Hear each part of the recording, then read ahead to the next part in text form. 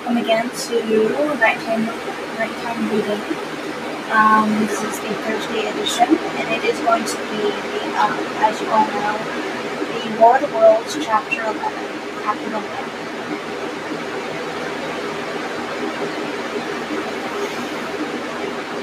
I have already said that my storms of emotion have a trick of exhausting themselves. After a time, I discovered that I was cold and wet, and with little pools of water about me on the stair carpet. I got up almost mechanically and went into the dining room and drank some whiskey. And then I was moved to change my clothes. After I had done that, I went upstairs to my study. But why I did so, I do not know. The window of my study looks over the trees and railway towards Horsell Common. In the hurry of our departure, this window had been left open. The passage was dark, and by contrast with the picture of the window frame closed, the side of the room seemed impenetrably dark. I stopped short in the doorway. The thunderstorm had passed. The towers of the Oriental College and the pine trees about it had gone. And very far away, lit by a vivid red glare, the common about the sandpits was visible. Across the light, huge black shapes, grotesque and strange, moved busily to and fro. It seemed indeed as if the whole country set in that direction was on fire. A broad hillside set with minute tongues of flame, swaying and writhing with the gusts of the dying storm, and throwing a red reflection upon the cloud scud above. Every now and then, a haze of smoke from some nearer conflagration drove across the window and hid the Martian shapes. I could not see what they were doing, nor the clear form of them, nor recognize the black objects they were busied upon. Neither could I see the nearer fire, though the reflections of it danced on the wall and ceiling of the study.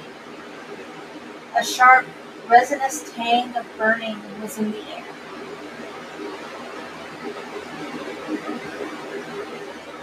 I closed the door noiselessly and crept towards the window.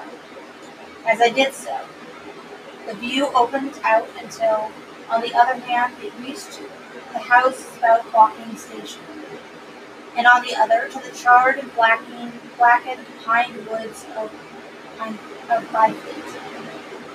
They were the light down below the hill, on the railway, near the arch, and several of the houses along the Maybury Road and streets near the station were glowing ruins. The light upon the railway puzzled me at first. They were a black heap and a vivid glare, and to the right of that a row of yellow oblongs. When I perceived this was a wrecked train, the forepart smashed and on fire, the hinder carriages still upon the rails. Between these main centers of light, the houses, the train, and the burning county towards Trouble, stretched irregular patches of dark country, broken here and there by intervals of dimly glowing and smoking ground. It was the strangest spectacle, that black expanse set with fire. It reminded me, more than anything else, of the potteries at night. At first I could distinguish no people at all, though I peered silently for them. Later I saw against the light of Walking Station a number of black figures hurrying one after the other across the line. And this was the little world in which I had been living securely for years, this fiery chaos. What had happened in the last 7 hours I still did not know, nor did I know, though I was beginning to guess, the relation between these mechanical colossi and the sluggish lumps I had seen disgorging from the cylinder. With a queer feeling of impersonal interest, I turned my desk chair to the window, sat down, and stared at the blackened country, and particularly at the three gigantic black things that were going to and fro in the glare from the sand pits. They seemed amazingly busy. I began to ask myself what they could be. Were they intelligent mechanisms? Such a thing I felt was impossible. Or did a Martian sit within each, ruling, directing, using, much as a man's brain sits and rules in his body? I began to compare the things to human machines, to ask myself for the first time in my life how an ironclad or steam engine would seem to an intelligent lower animal. The storm left the sky clear, and over the smoke of the burning land, the little fading pinpoint of Mars was dropping into the west, when a soldier came into my garden. I heard a slight scraping at the fence, and roused myself from my lethargy that had fallen upon me.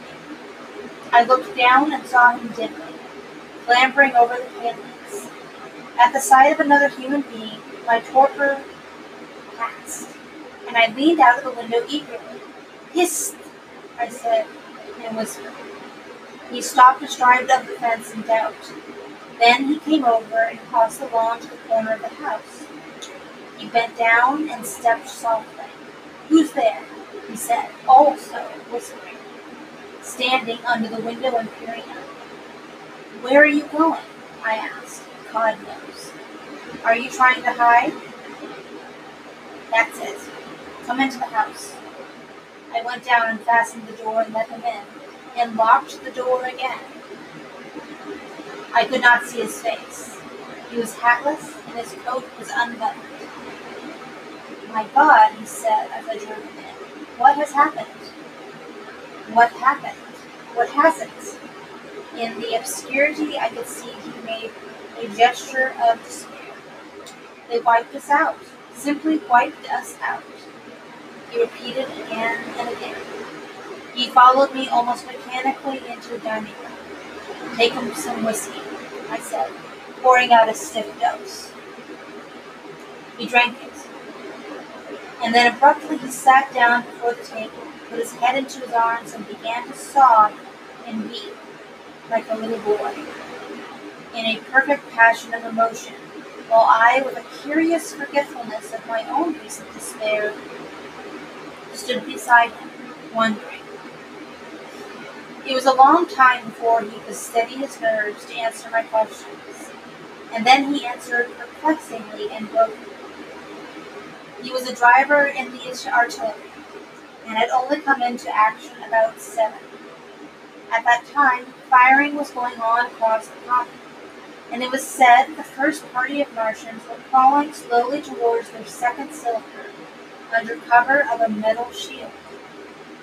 Later, this shield staggered up on tripod legs and became the first of the fighting machines I had seen. The gun he drove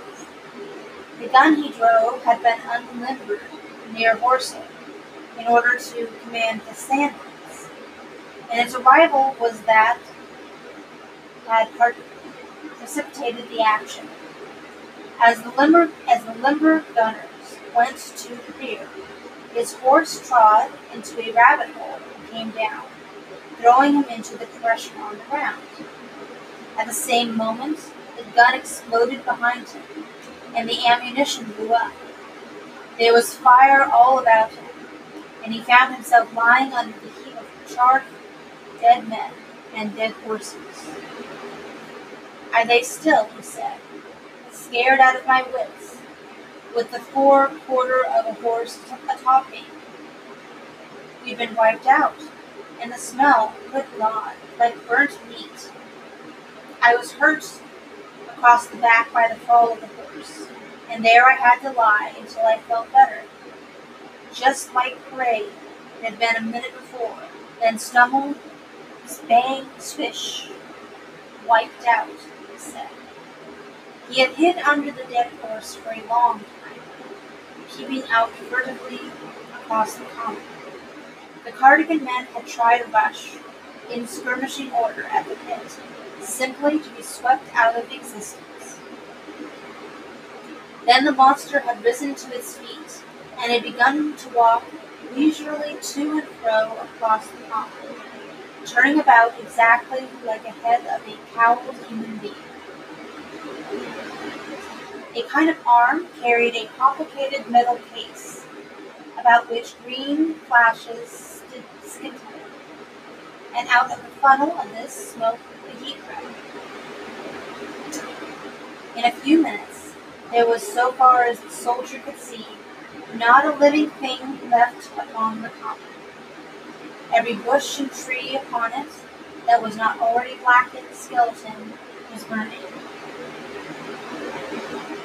The hussars had been on the road beyond the curvature of the ground, and he saw nothing. He heard the Maxims rattle for a time, and then become still. The giant saved Walking Station and its cluster of houses until the last. Then, in a moment, the heat ray was brought to bear, and the town became a heap of fiery ruins. Then the thing shut off the heat ray, and turning its back upon the artilleryman, began to waddle away towards the smoldering pine woods that sheltered the second cylinder. As it did so, a second glittering titan built itself up out of the pit. The second monster followed the first, and at that the artilleryman began to crawl very cautiously across the hot heather ash towards Horsley. He managed to get alive into the ditch by the side of the road, and so escaped to Walking. There his story became ejaculatory. The place was impassable. It seems there were a few people alive there, frantic for the most part, and many burned and scalded. He was turned aside by the fire, and hid among some almost scorching heaps of broken wall, as one of the Martian giants returned. He saw this one pursue a man, catch him up in one of his steely tentacles, and knock his head against the trunk of a pine tree. At last, after nightfall, the artilleryman made a rush for it and got over the railway embankment. Since then he had been skulking along towards Maybury, in the hope of getting out of danger of London. People were hiding in trenches and cellars, and many of the survivors had come off towards Walking village and sand. He had been consumed with thirst until he found one of the water mains near the railway arch smashed, and the water bubbling out like a spring upon the road. That was a story I got from him, bit by bit. He grew calmer telling me, and trying to make me see the things he had seen. He had eaten no food since midday, he told me early in his narrative, and I found some mutton and bread in the pantry, and brought it into the room. We lit no lamp for fear of trapping the Martians, and ever and again our hands would touch upon bread or meat. As he talked, things about us came darkly out of the darkness, and the trampled bushes and broken rose trees outside the window grew distinct. It would seem that a number of men or animals had rushed across the lawn. I began to see his face, blackened and haggard, as no doubt mine was also. When he had finished eating, we went softly upstairs to my study, and looked again out of the open window. In one night the valley had become a valley of ashes. The fires had dwindled now. Where flames had been, there were now streamers of smoke, but the countless ruins of shattered and gutted houses and blasted and blackened trees that night had hidden stood out gaunt and terrible in the pitiless light of dawn. Yet here and there some object had the luck to escape. A white railway sign there, the end of a greenhouse here, white and fresh amid the wreckage. Never before in the history of warfare had destruction been so indiscriminate and so universal. And shining with the glowing light of the east, 3 of the metallic giants stood about the pit, their cowls rotating as though they were surveying the desolation they had made. It seemed to me that the pit had been enlarged, and ever and again puffs of vivid green vapor streamed up and out of it towards the brightening dawn. Streamed up, whirled, broke, and vanished. Beyond were the pillars of fire about Traven.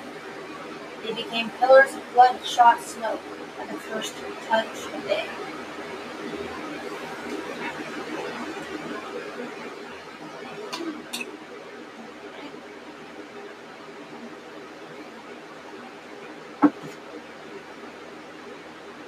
And that is the end of chapter 11. We've got 16 minutes here, so we'll probably get to the next one.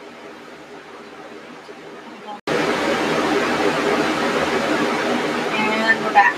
Okay, so we'll be starting with chapter 12, and which is titled Chapter 12, What I Saw of the Destruction of Weybridge and Shepperton.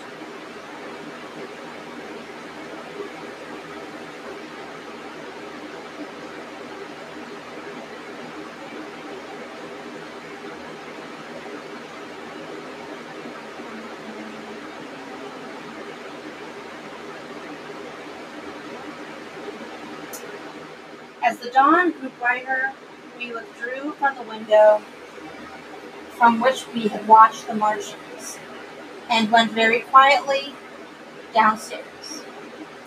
The artilleryman agreed with me that the house was no place to stay in.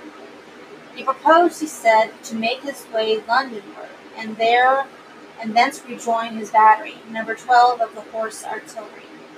My plan was to return at once to Leatherhead, and so greatly had the strength of the Martians impressed me that I had determined to take my wife to New Haven, and go with her out of the country forthwith.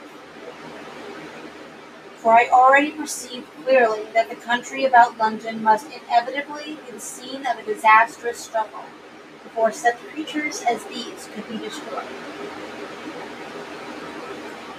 Between us and Leatherhead, however, lay the third cylinder, with its guarding giants. Had I been alone, I think I should have taken my chance and struck across country. But the artilleryman dissuaded me. It's no kindness to the right sort of wife, he said, to make her a widow.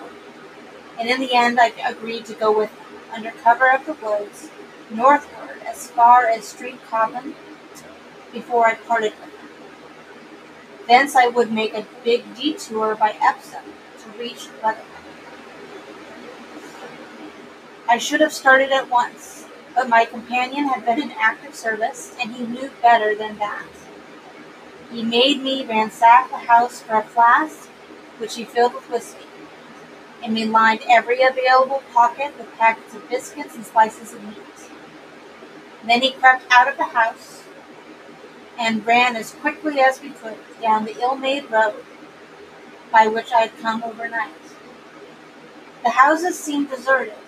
In the road lay a group of 3 charred bodies close together, struck dead by the heat ray, and here and there things that people had dropped: a clock, a slipper, a silver spoon, and like poor valuables. At the corner turning up towards the post office, a little cart, filled with boxes and furniture and horseless, heeled over on a broken wheel. A cash box had been hastily smashed open and thrown under the debris. Except the lodge at the orphanage, which was still on fire, none of the houses had suffered very greatly. The heat ray had shaved the chimney tops and passed.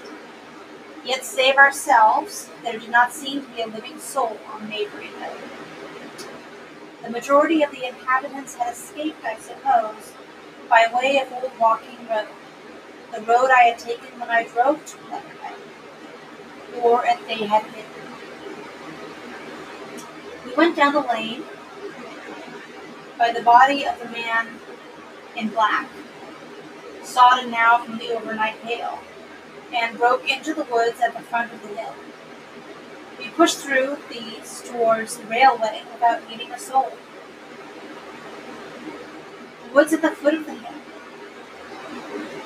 The woods across the line were but the scarred and blackened remains of woods. For the most part, the trees had fallen, but a certain proportion still stood. Dismal gray stems with a dark brown foliage instead of green. On our side, the fire had done no more than scorch the newer trees. It had failed to secure its footing. In one place, the woodmen had been at work on Saturday. Trees felled and freshly trimmed lay in a clearing, with heaps of sawdust by the sawing machine in its engine. Hard by was a temporary hut, deserted. There was not a breath of wind this morning, and everything was strangely still. Even the birds were hushed, and as we hurried along, I and the artilleryman talked in whispers and looked now and again over our shoulders. Once or twice, we stopped to listen.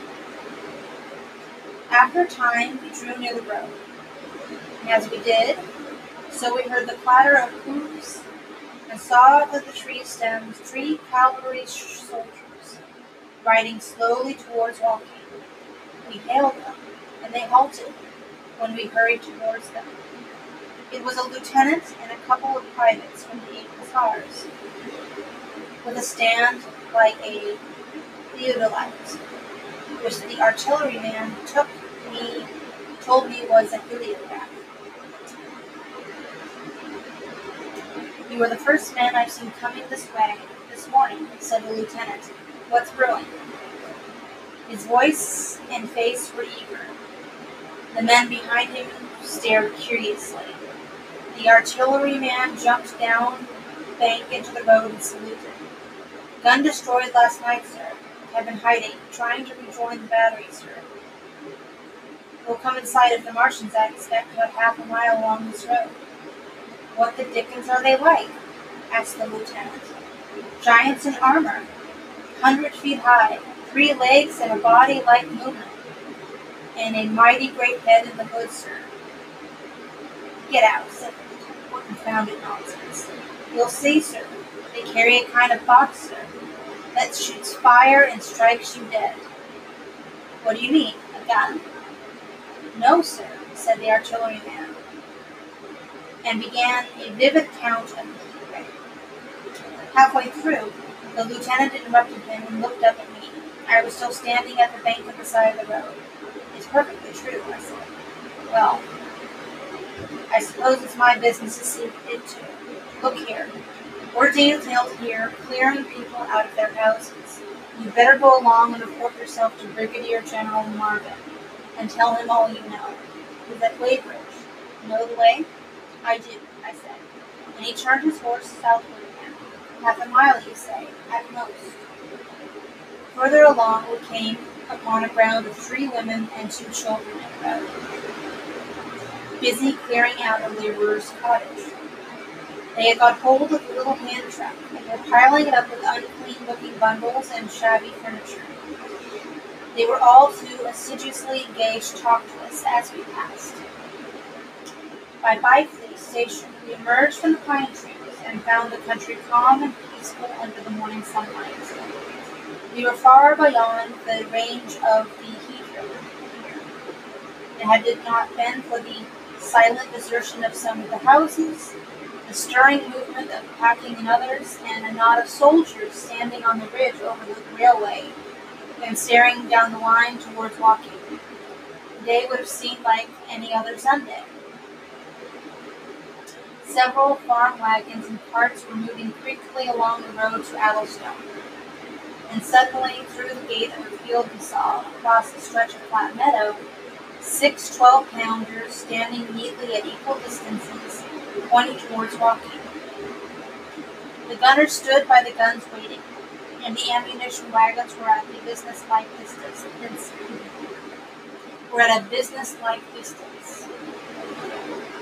That's good, said I. They will get one fair shot at any rate. The artilleryman hesitated and blinked. I shall go on. Further on towards Weybridge, just over the bridge, there were a number of men in white fatigue jackets, throwing up a long rampart, and more guns beyond. It's bows and arrows against the lightning anyhow, said the artilleryman. They haven't seen that fire beam yet. The officers who were not actively engaged stood and stared over the treetops southwestward, and the men digging would stop every now and again to stare in the same direction. Byfleet was in a tumult, people packing and a score of hussars. Some of them dismounted, some of them on horseback, were hunting them about. 3 or 4 black government wagons, with crosses in white circles, and an old omnibus, among other vehicles, were being loaded in the village street. There were scores of people, and most of them sufficiently sabbatical to have assumed their best clothes. The soldiers were having the greatest difficulty in making them realize the gravity of their position. We saw one shriveled old fellow with a huge box, and a score or more of flower pots containing orchids, angrily expostulating with the corporal, who would leave them behind. I stopped and gripped his arm. Do you know what's over there? I said, pointing towards the pine tops that had been Martian. Said he, turning. I was explaining these. It's valuable. Death. Death is coming. Death. And leaving him to digest that, if he could, I hurried on after the artillery. At the corner, I looked back. The soldier had left him, and he was still standing by his box, with the pots of orchids on the lid, staring vaguely over the trees. No one in Weybridge could tell us where the headquarters were established. The whole place was in such confusion as I had never seen in any town before. Carts, carriages everywhere, and the most astonishing miscellany of conveyances and horseflesh. The respectable inhabitants of the place, men in golf and boating costumes, wives prettily dressed, were packing, riverside loafers energetically helping, children excited, and for the most part highly delighted at the astonishing variation of their Sunday experiences. In the midst of it all, the worthy vicar was very pluckily holding an early celebration, and his bell was jangling out above the excitement. I and the artilleryman, seated at the step of the drinking fountain, made a very passable meal upon which we had brought with us. Patrols of soldiers, when here no longer hussars, but grenadiers in white, were warning people to move now or to take refuge in their cellars as soon as the firing began. We saw as we crossed the railway bridge that a growing crowd of people had assembled in and about the railway station, and the swarming platform was piled with boxes and packages. The ordinary traffic had been stopped, I believe, in order to allow the passage of troops and guns to Jersey, and I have heard since that a savage struggle occurred for places in the special trains that were put on at a later hour. We remained at Weybridge until midday, and at that hour we found ourselves at the place near Shepperton Lock, where the Wey and the Thames join. Part of the time we spent helping 2 old women to pack a little cart. The Wey has a treble mouth, and at this point boats are to be hired, and there was a ferry across the river. On the Shepperton side was an inn with a lawn, and beyond that the tower of Shepperton Church. It has been replaced by a spire, rose above the trees. Here we found an excited and noisy crowd of fugitives. As yet the fight had not grown to a pin.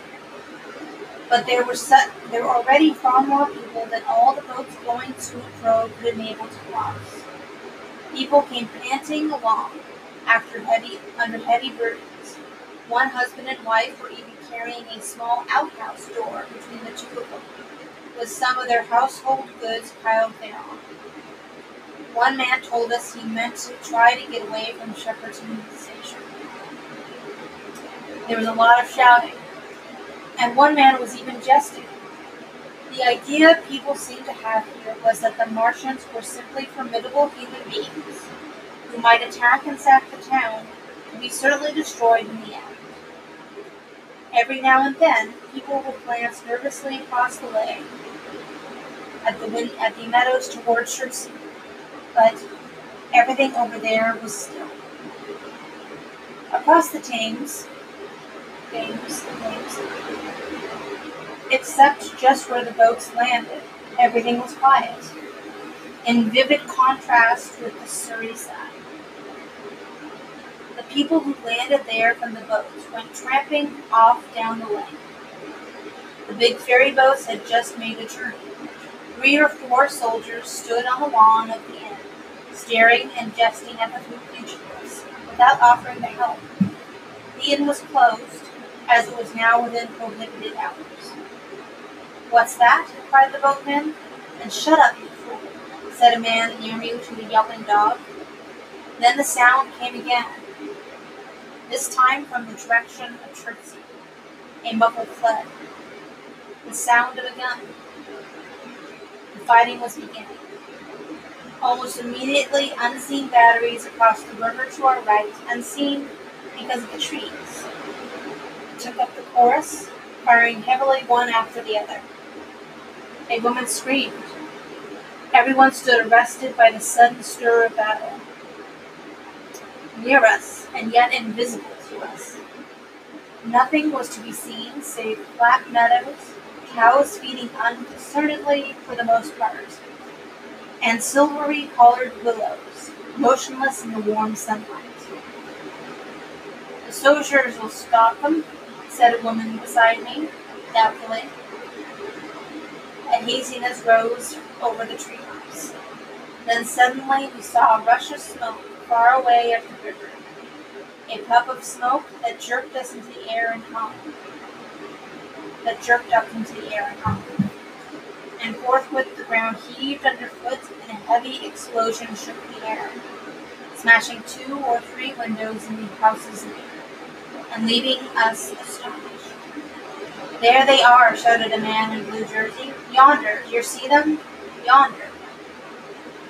Quickly, one after the other, 1, 2, 3, 4 of the armored Martians appeared, far away over the little trees, across the flat meadows that stretched towards Chertsey, and striding hurriedly towards the river. Little cowled figures they seemed at first, going with a rolling motion and as fast as flying birds, then advancing obliquely towards us.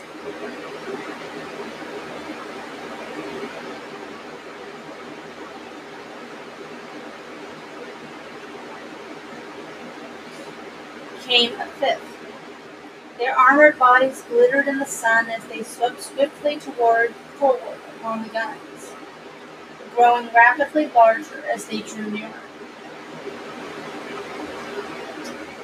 One on the extreme left, the remotest that is, flourished a huge case high in the air, and the ghostly, terrible heat ray I had already seen on Friday night smote towards Chertsey and struck the town. At sight of these strange, swift, and terrible creatures, the crowd near the water's edge seemed to me to be for a moment horror-struck. There was no screaming or shouting, but a silence. Then a hoarse murmur, and a movement of feet, a splashing from the water. A man, too frightened to drop the portmanteau he carried on his shoulder, swung around and sent me staggering with a blow from the corner of his girdle. A woman thrust at me with her hand to and rushed past me. I turned with the rush of people, but I was not too terrified for thought. The terrible heat ray was in my mind. To get underwater, that was it. Get underwater, I shouted, unheeded. I faced about again and rushed towards the approaching Martian. Rushed right down the gravelly beach and headlong into the water. Others did the same. A boatload of people putting back, came leaping out as I rushed past. The stones under my feet were muddy and slippery, and the river was so low that I ran perhaps 20 feet of scarcely waist deep. Then, as the Martians towered overhead, scarcely a couple of 100 yards away, I flung myself forward under the surface. The splashes of the people in boats leaping into the river sounded like thunderclaps in my ears.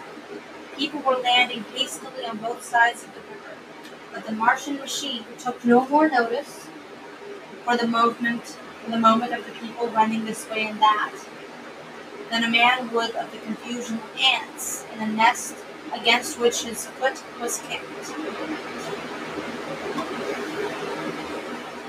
When, half suffocated, I raised my head above the water, the Martian's hood pointed at the batteries that were still firing across the river, and as it advanced, it swung loose what must have been the generator of the heat ray.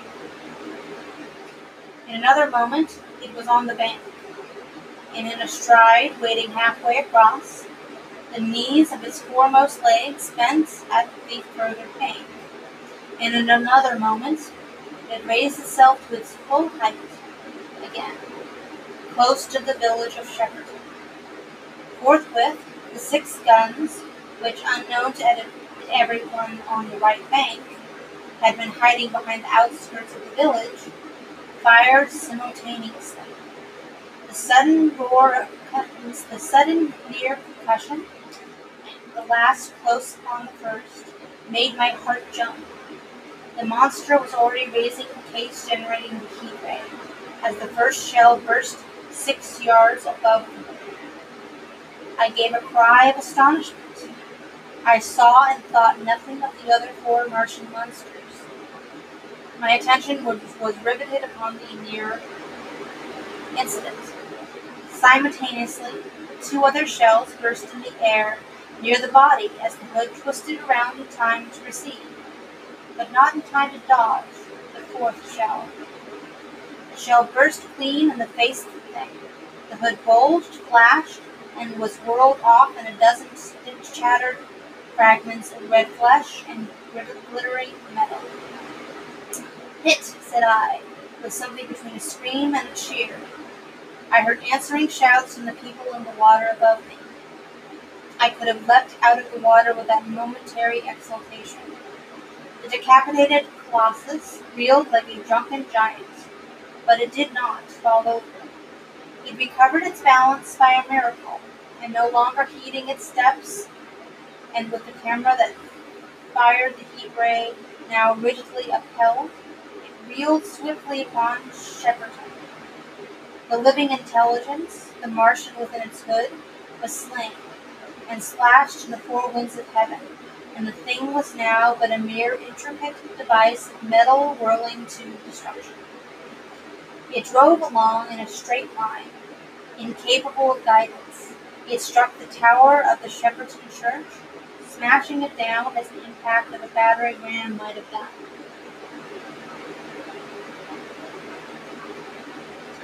Swerved aside, blundered on, and collapsed with tremendous force into the river out of my sight. A violent explosion shook the air, and a spout of water, steam, mud, and shattered metal shot far up into the sky. As the camera of the heat ray hit the water, the latter had immediately flashed into steam. In another moment, a huge wave, like a muddy tidal board, but also almost scaldingly hot, came sweeping round the bend upstream. I saw people struggling shorewards and heard their screaming and shouting faintly above the seething and roar of the Martian's collapse. For a moment, I heeded nothing of the heat, forgot the patent need of self-preservation. I splashed through the tumultuous water, pushed aside the man in black to do so, until I could see round the bend.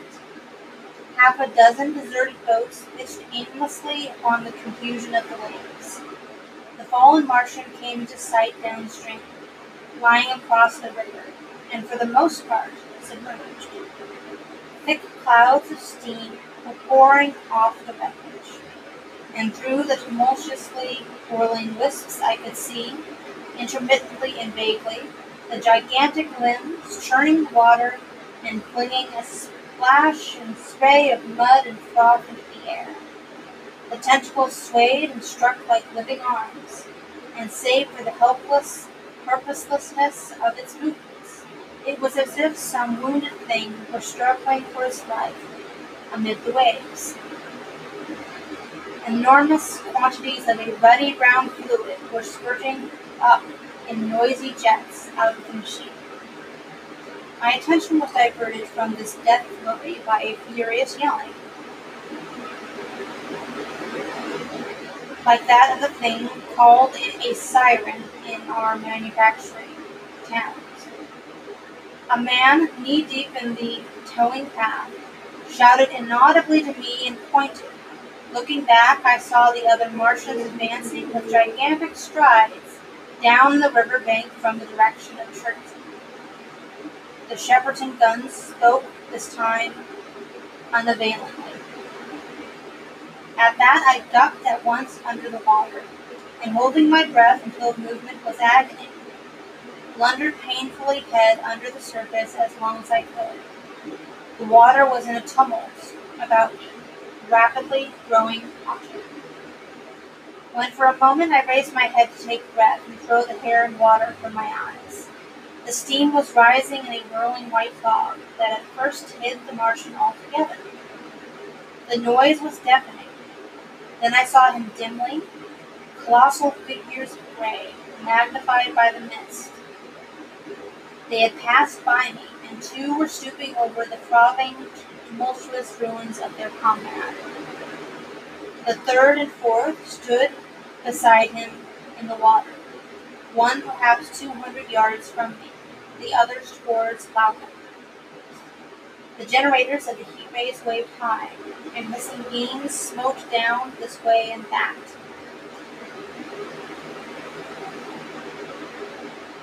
The air was full of sound, a deafening and confusing conflict of noises.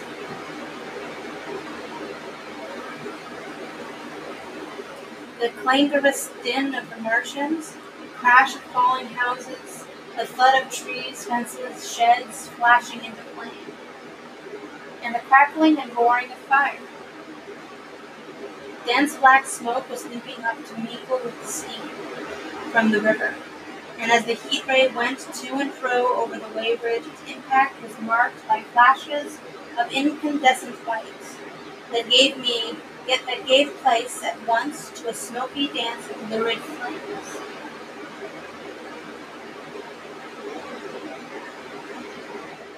The nearer houses still stood behind, awaiting their fate, shadowy, faint, and pallid in the steam, with the fire behind them going to and fro.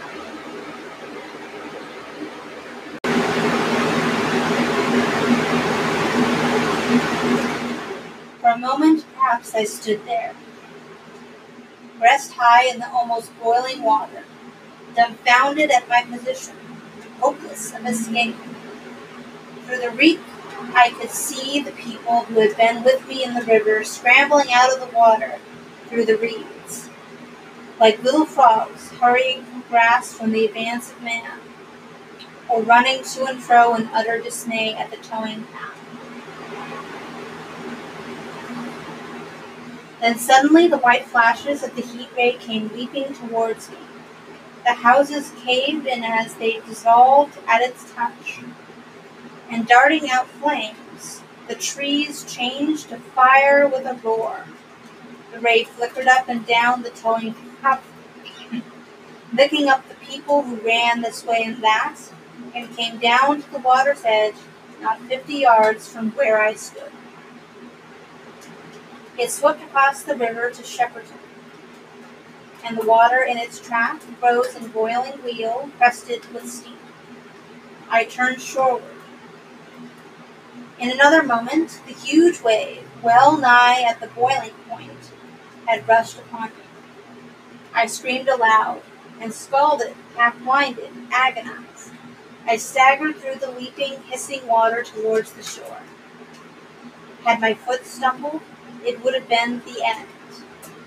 I fell helplessly in full sight of the Martians upon the broad, bare, gravelly spit that runs down to mark the angle of the way, and Thames. I expected nothing but death.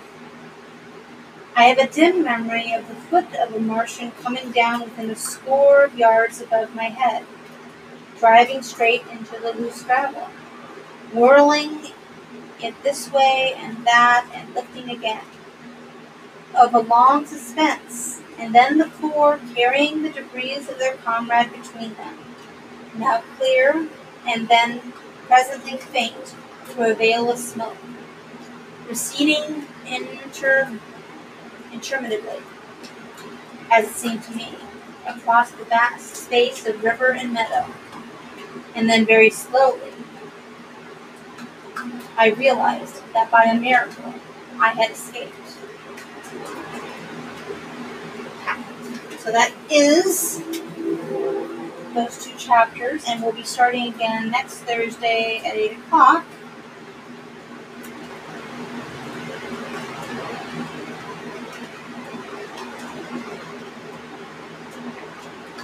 We're starting at 8 o'clock tomorrow. We're starting next Thursday at 8 o'clock with the next chapter, which is Chapter 13, How I Fell In with a Curate. So thank you everyone for popping in and listening. It's been about 52 minutes of recorded video. So hope to see you tomorrow, 8 o'clock on... Wait a second, I'm going to do it tomorrow. Actually tomorrow I will have another meeting. So I will be once again doing a pre-recording. And it will come out at 8 o'clock. And everybody will be able to see Fairy Tale Friday.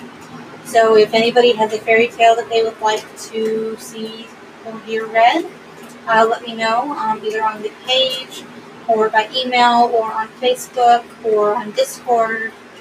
Just give me a chance to see if I can find that fairy tale, and either tomorrow or next Friday, I'll be able to read those for you. Okay, so... Whoa, that was not fun. The fan just freaked me out. Of course. So my phone's getting really, really, really warm hot. So I gotta stop recording at some point. So thank you guys for popping in. See you tomorrow, and talk to you later. Maybe have a good evening.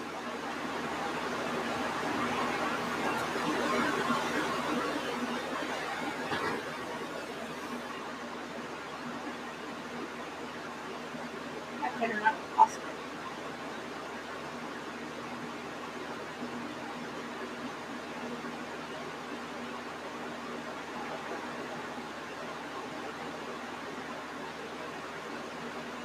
Recording.